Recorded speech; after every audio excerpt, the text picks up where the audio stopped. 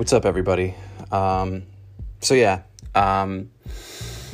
recently something happened that I wanted to talk about. I'm trying to remember things to rant about with you here on this podcast thingy.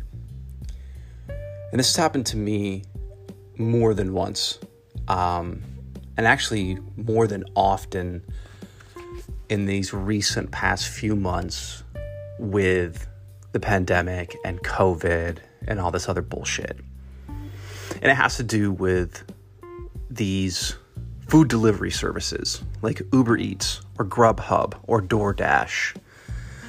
Not to single anyone out, I would say I have this happen to me more than often with Uber Eats. And the issue I have with it is the experiences I tend to have with my drivers. Now, to preface, I live in an apartment complex in Atlanta. I live in a gated apartment complex. There's probably almost 20 buildings. In each building, there's probably 8 apartments. Okay? And I cannot tell you how many times I run into the situation of drivers getting lost, drivers not being able to get into my complex, and more often than not, I get extreme attitude from drivers. Drivers that call, that are upset, that are angry. And it's frustrating. It's actually gotten to the point now where it's just like a turnoff for me to even do these kinds of services. And it's a mixed bag. And it's usually people that, like, for one, don't read instructions. You know, all these apps allow you to put notes in the delivery, which I have done countless times, extremely detailed notes to any driver. Everything from the gate code to get into the complex, specific turn-by-turn directions, how to look out for my place. And even with that, we always hit failure. There's always a phone call. There's always just an absolute communication breakdown between us and the driver.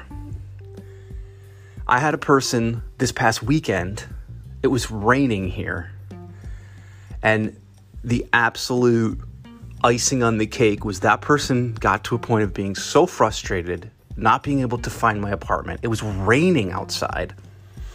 Asked me to come out to their vehicle to get my food in the rain. And I did. Because at that point, I was so frustrated. I was so hungry. I said, fuck this. Threw on my raincoat, walked outside, and snatched the goddamn bag out of that person's hand. And I didn't get a sorry. I didn't get a, my bad. It was all my fault. And that's just the thing with this whole situation is, like, again, I can't even probably count on 2 hands how many times I've had to deal with attitude from drivers too, calling. I can't get into your gate. Did you read the note? The note specifically that gave you the gate code? Or tried the gate code, didn't work. Okay, well, you're on the phone with me. Try it again. Okay, it worked. I can't find your place. That's another one. I can't find your place. Where's your place? Are you looking at the directions? Can you see the actual apartment numbers that are clearly marked on the building? Like, I get it. I get it's a new age of food delivery. Now, me, I come from the old school pizza delivery world. I slung pizzas for Pizza Hut for 3+ years. Did that through college. And this was way before Uber Eats and all these other services. We were the one, name in the game. And you know what? This was way before having the caveat of cell phones and Google Maps and fucking Apple Maps, all that shit. I remember driving around in my car with a fucking map book and remembering certain places, remembering apartment gate codes, and driving around apartments in pitch black with a flashlight in my fucking car, shining it onto buildings to find the number and to actually put in the work to get the pizza to that person. And a lot of it's common sense. It is. I hate to say it. And I just think, like, just how ride share services are popular, that's how Uber Eats is. Anybody can jump on it. Oh, here we go, a prepaid tip. I'll go pick up this person's food, I'll bring it to their place. And what I really do blame is the services.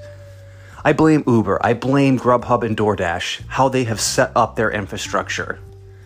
And I'm sure if you work for them, it's probably a really shitty situation. It's a very one-sided thing. Who really lucks out in these situations? Who really gets the most out of it? The companies do. But also on the very bottom end, the customers suffer. Because like I said, I've just had some really shitty experiences. And it's just people that don't give a fuck. And they make it your problem. They call you with attitude. And I think, too, it's also just the way the system's set up, too, is it's just like they've already been tipped. You know, it's usually a pre-tip situation. I mean, sure, you can go back after if you've had a real miserable experience and say, fuck that, and probably contest the tip. Or, I don't know, I've never really even gone to those depths. But like I said, I mean, I literally come from a background of doing delivery where it was like, if I called somebody with attitude and I gave somebody a bad experience, I'd get to their door and they wouldn't fucking tip me. I wouldn't even get $1. And that was on me. So anyway, that's my daily rant. Just because I'm so sick and fucking tired of dealing with, like, the attitude from drivers, the complete and utter failure that can be these delivery services. And, you know, it just sucks because we're in a time right now, especially with COVID, where we need these kinds of companies. We need these services. They are deemed essential, but I can't express enough. I can't wait to go back out to eat. I can't wait to go to restaurants because this blows. All right. That's it for me.